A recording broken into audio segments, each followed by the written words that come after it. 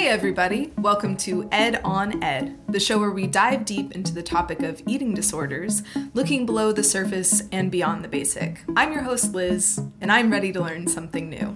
I hope you are too. I'm joined as always by Dr. Ed Tyson, who is a physician who has been specializing in eating disorders for over 30 years.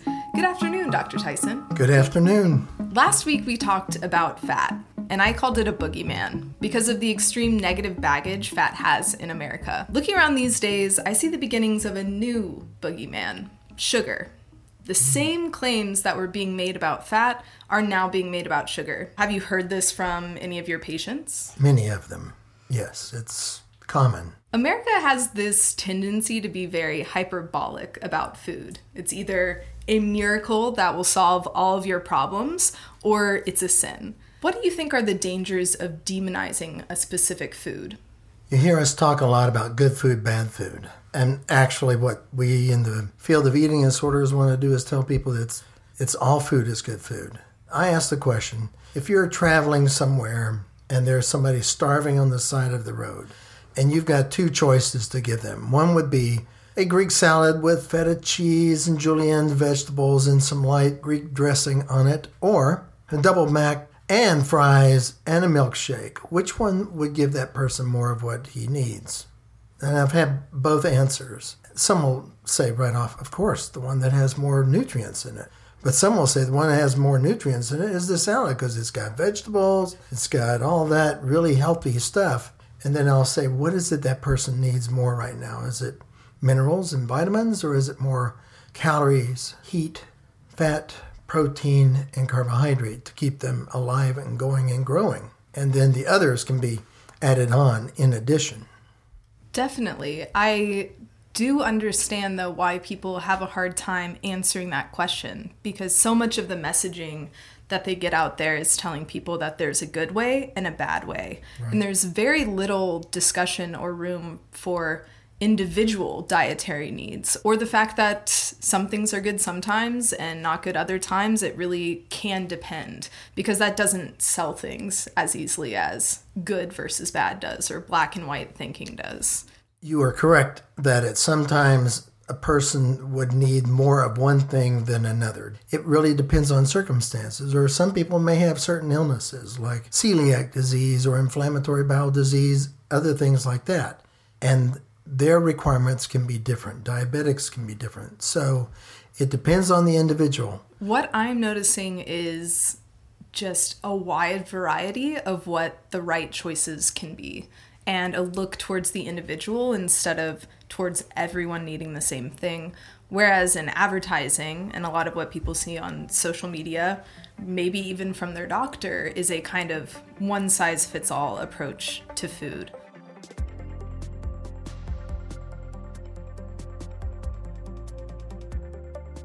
I really hope people out there benefit from how we're going to talk about sugar in this episode.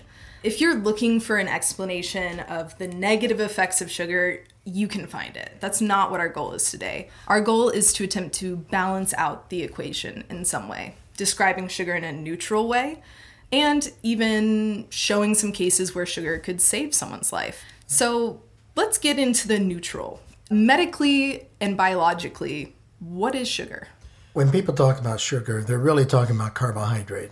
Carbohydrate can come in many foods, from beans to table sugar. The question is, what happens when it goes into the body? It's all broken down into glucose. And then your body takes glucose and decides to use it where it's needed.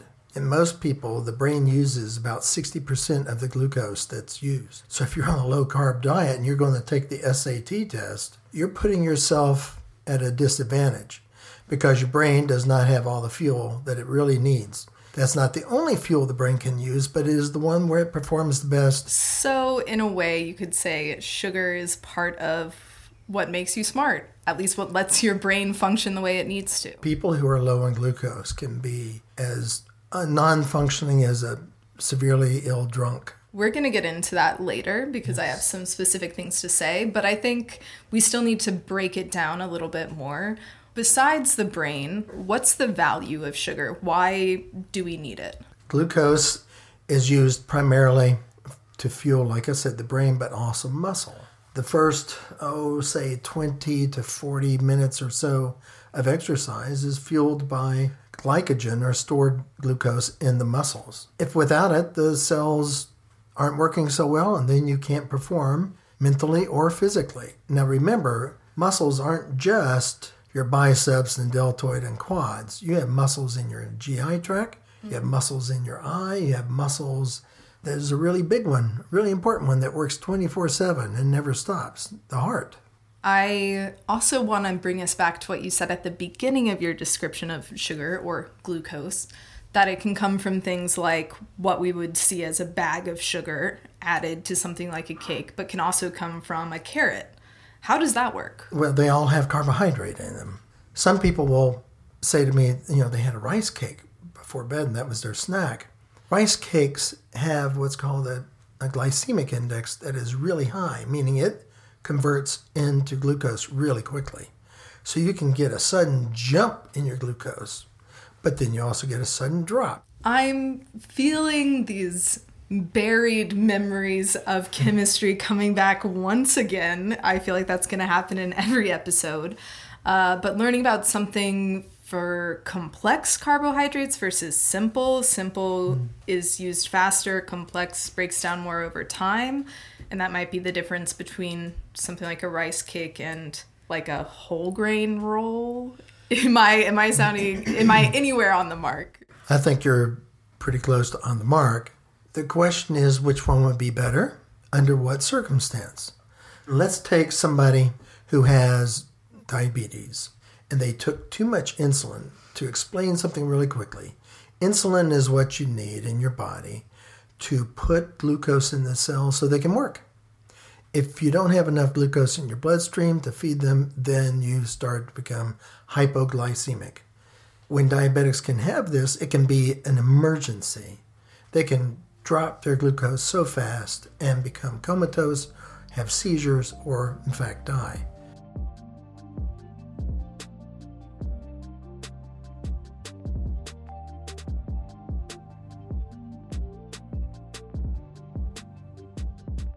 To jump off of that, I was trained to be an EMT, and we learned about hyperglycemia and hypoglycemia. Glycemia referring to the amount of glucose in the bloodstream, and hyper meaning too much, and hypo meaning too little. One of the things we were always taught to consider when someone is presenting with what appears to be like they're not really there, they're not fully understanding what's going on around them, seeming disoriented, you should be looking for signs like head injury or intoxication with a substance, but always one of them you're supposed to remember is hypoglycemia, right. Some sort of sugar emergency, because it can present as if you had gotten hit on the head or you were very intoxicated when actually all you need is to suck on a tube of sugar. Exactly. I've been involved in 3 times on a flight when they asked for a doctor, and each time it was low glucose was the cause.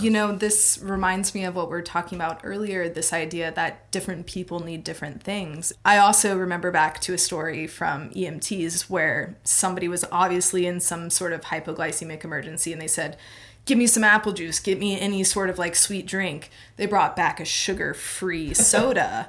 It was like, no, we need something with sugar. And they're like, but sugar's bad. They're like, in this case, no, this is actually will do nothing for this person. Oh, yeah. That's the craziness that can come from this evil versus good food. So going back also to the idea of needing it right away versus later, one of the things you can do, well, let's say you need to exercise. You want to play a game, or you're running a race, or you're swimming. You have 5 events in the afternoon that you have to be up for. One of the things that helps keep your glucose up is to eat it with protein.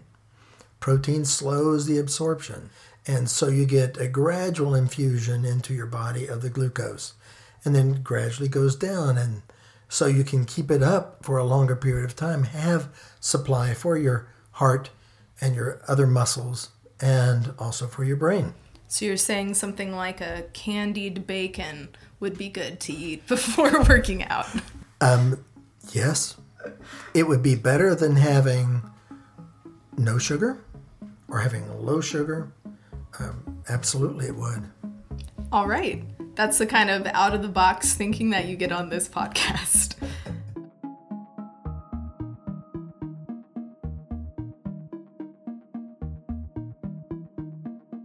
Let's get into a real-world story about someone who their sugar levels really cause some serious problems for them. Who are we going to be learning about today? So this is a story about a country boy named Elliot. He was 16. And Elliot worked hard. He worked out in the fields and all that. Well, he decided one day he was going to get healthy. And what do people say you're supposed to do? Eat less and exercise more. He got a trainer at the Y. He was working out there, doing all that. And his mom called me one day and said, you need to see him. I think he's got an eating disorder. He came in. His heart rate was 26 when he walked into the office. 26 resting or? 26 resting heart rate. And that is after dipping smokeless tobacco twice before his appointment, which was in the morning. Which should raise your heart rate. Absolutely. That much nicotine is IV nicotine. What's so bad about having a lower heart rate, right? That's something good that happens if you work out a lot. Well, the question is, when is slow heart rate a sign of health or a sign of demise? And in his case, there was too little energy available, and so his heart rate slowed down because that actually uses a lot of muscle power, which uses a lot of calories he didn't have. So he goes to the hospital, and he does pretty well. He was hospitalized for a while and came out, and he was doing fine. Now, about a year later, he was working out in the fields again one summer. He had, I believe he said, 2 breakfast tacos in the morning and something to drink, had a little bit of water. And in the afternoon, when he was done, this was late afternoon, near when the sun was going down, he was digging fence post holes. So it was heavy labor. He went over to some friend's house, and they had beer, and he said he had a sip of it, and he said, no, that's not what I need. I need food. He got in his pickup truck, and he drove to the local Sonic. He got there as the Sonic was closing, and he was so upset, so angry. He was cursing and stuff like that. But they were closing. He was upset that he was closing. So hungry. I get to Sonic. Sonic's closing. And he said, I knew I shouldn't be driving. So he decided to lay down in his truck. Then a DPS officer and a county sheriff drive up. He was asleep in this pickup. It's an old pickup. The officer asked him to get out of the car. He gets out of the car, comes around to the front of the car, and he's standing there talking to him. All of a sudden, he passes out and hits the ground. They stood there for, I counted it, for 1 minute and looked at him, looked at each other, and the DPS officer went around to the truck, looked inside the truck, opened the other side, looked in the back, and they came up, nothing. And then the DPS officer starts, and you can't see this because it's below the angle of the camera, but he bends down to check his pockets. Not his pulse. No. The only thing they assumed was that he had been drinking. Why would someone confuse someone who's passing out from lack of food with someone who's drunk? Good question. They claimed that they smelled metabolized grain alcohol on his breath. Why did his breath smell really sweet, kind of like alcohol? Yeah, fermented kind of smell. And that's because when you're starving, you start breaking down fat and you produce ketones. And that has that characteristic odor. When you smell it, you know it. But it's not the smell of alcohol, but it can be confused with it. And if you go in with the presumption of that, well, the guy's just drunk. Turns out when the officer checked his pockets, the guy wakes up and feels somebody putting his hand in his pocket. And he's just been unconscious. He kicks out, kicks the officer, and before you can blink, zip, the deputy tases him. They called EMS. EMS shows up. What was the EMS going to do, right? I mean, I hope I would know what they would do, but I'm what worried that they didn't do. I mean, one of the things you could do is test his blood alcohol level or test his glucose level, correct, which is something you're supposed to do if somebody's presenting. Maybe even ask him some questions. Have you been drinking? Or ask him some questions before you pull out a taser. Yeah. So then he was transported to the jail, and had no food, no water until the next afternoon when his dad picked him up at the jail. He could have died in jail. You know, it could have been somebody diabetic. It could have been somebody who had a brain tumor. It could have been all kinds of things. Somebody who accidentally overdosed on medication or side effects. You have no idea. And sadly, it was an assumption. It turns out all the reports about hitting cars or hitting somebody, none of it was true. So the only reason he was there was for a report that had nothing to do with him. And he was arrested and charged with DWI. As well as assaulting an officer? Did they? No, they didn't do that. Okay.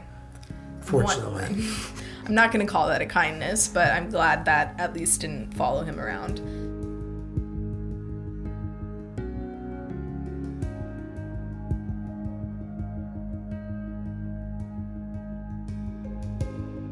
So how do you fight back against this, against people who say this guy was drunk? You explain what else can happen that can present that way and what was likely to have happened in him. Number one, he had not eaten. He had not had much water. He had not intended to be starving. In fact, he was going to get some food. He was going to get fast food because he needed it fast, and that was good on his part. He also had enough sense to not drive, even though he was desperately hungry, and he slept because he was probably extremely tired. If he had gotten Sonic, this would be a completely different story. Obviously, I don't blame Sonic for this issue. Mm. What I'm trying to say is, in his individual case, something like fast food or something like a sugary beverage could have completely changed his countenance. Within a minute or two. Right, and it's awful that even after going into custody, he still doesn't get any food, which could have quickly turned around how he was presenting. I wonder what would have happened had they had seen a 38 or a 26 glucose, something like that, what they would have done then. It's such a shame that it's easier to get arrested than it is to get medical attention. Yeah, so that's one of those things that can happen. But people can have low glucose and have no idea. He didn't realize he was getting low until he was around food and stuff, and he just got this sudden craving, and I'm sure he was so very low. At levels, I see levels that other doctors don't see, how low it can go. Right, because we're taught anything below 60 is severe. Yes. But you were talking about in the 30s. Oh, I've seen people drop their glucose into the 30s within 45 minutes after a full documented lunch. And that's also with a full breakfast, a snack, and lunch. But they were in this recovery stage of their eating disorder, and they burned up that glucose so fast, it just plummeted. Right. So this is even a more unique situation where there's probably doctors out there, like you're saying, who are like, low glucose, I understand what this is, but if they don't understand eating disorders and the fact that you can have that quick spike to drop even after eating the things you're supposed to eat, can lead to errors on the medical side as well. And I can tell you there have been doctors I have asked them to check and they refuse because they said, no, we checked it. And so we'll give them some glucose and check it in an hour. They refuse. And of course, then later when I see them, we get exactly what I was predicting. So Elliot now has a charge on his record. What happens next in his story? Elliot went to trial and I testified on his behalf and explained what happened. They found him guilty of DWI, even though there was no breathalyzer, no blood alcohol. Even though he had that episode, which I explained, but they found him guilty. Now, get this. The prosecutors even agreed that he wasn't guilty at the end. But the judge said, we can't ignore what the jury did. We have to do that, but we're going to give him a very light probation. But still, he has that on his record.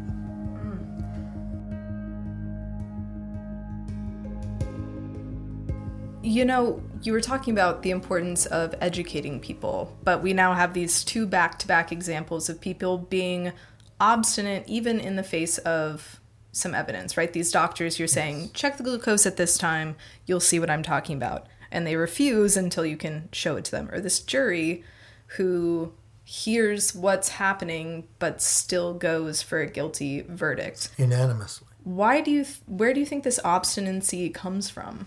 I think there's ignorance about eating disorders. I explained why this could happen, in particular with him. And there was also the idea that that really doesn't happen, I think. That's not really what happens, or that's so rare, and that really this guy must have been drunk. And they told the attorney that, they didn't believe the story. They just didn't believe it. Ignorance goes everywhere, and that's why we're doing this, is hopefully people out there now who hear this will understand that eating disorders can have low glucose, and it can occur very quickly and have very severe reaction without people realizing sometimes that that's what's going on. Right, and I also think Elliot defies some other stereotypes around someone who has an eating disorder. He's this country boy working in the fields, trying to go get some Sonic. I think when a lot of people hear the word eating disorder, they might say, oh, I've never seen that in a movie or TV show. That's not what an eating disorder looks like. There's an importance to that, to getting these real stories out there to humanize, once again, the wide variety, the full spectrum of how eating disorders can affect anyone, not just a particular subset of people.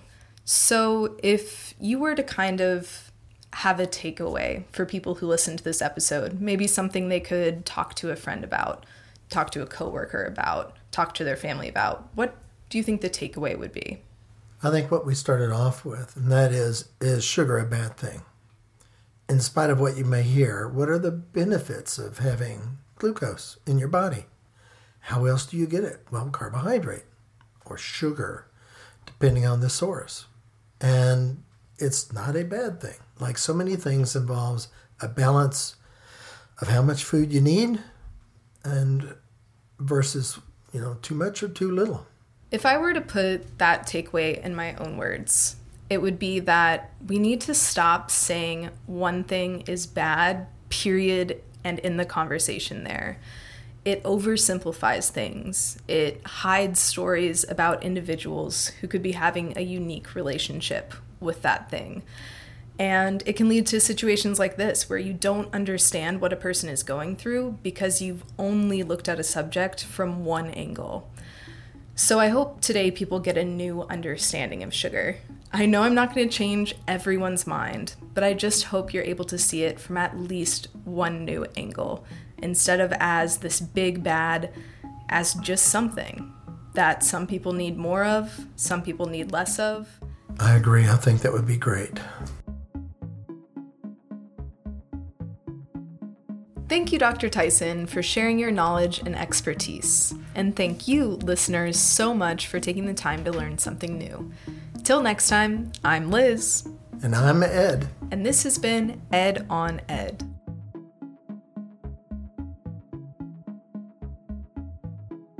You can follow the podcast on Instagram at EdOnEdPodcast to hear what we're up to.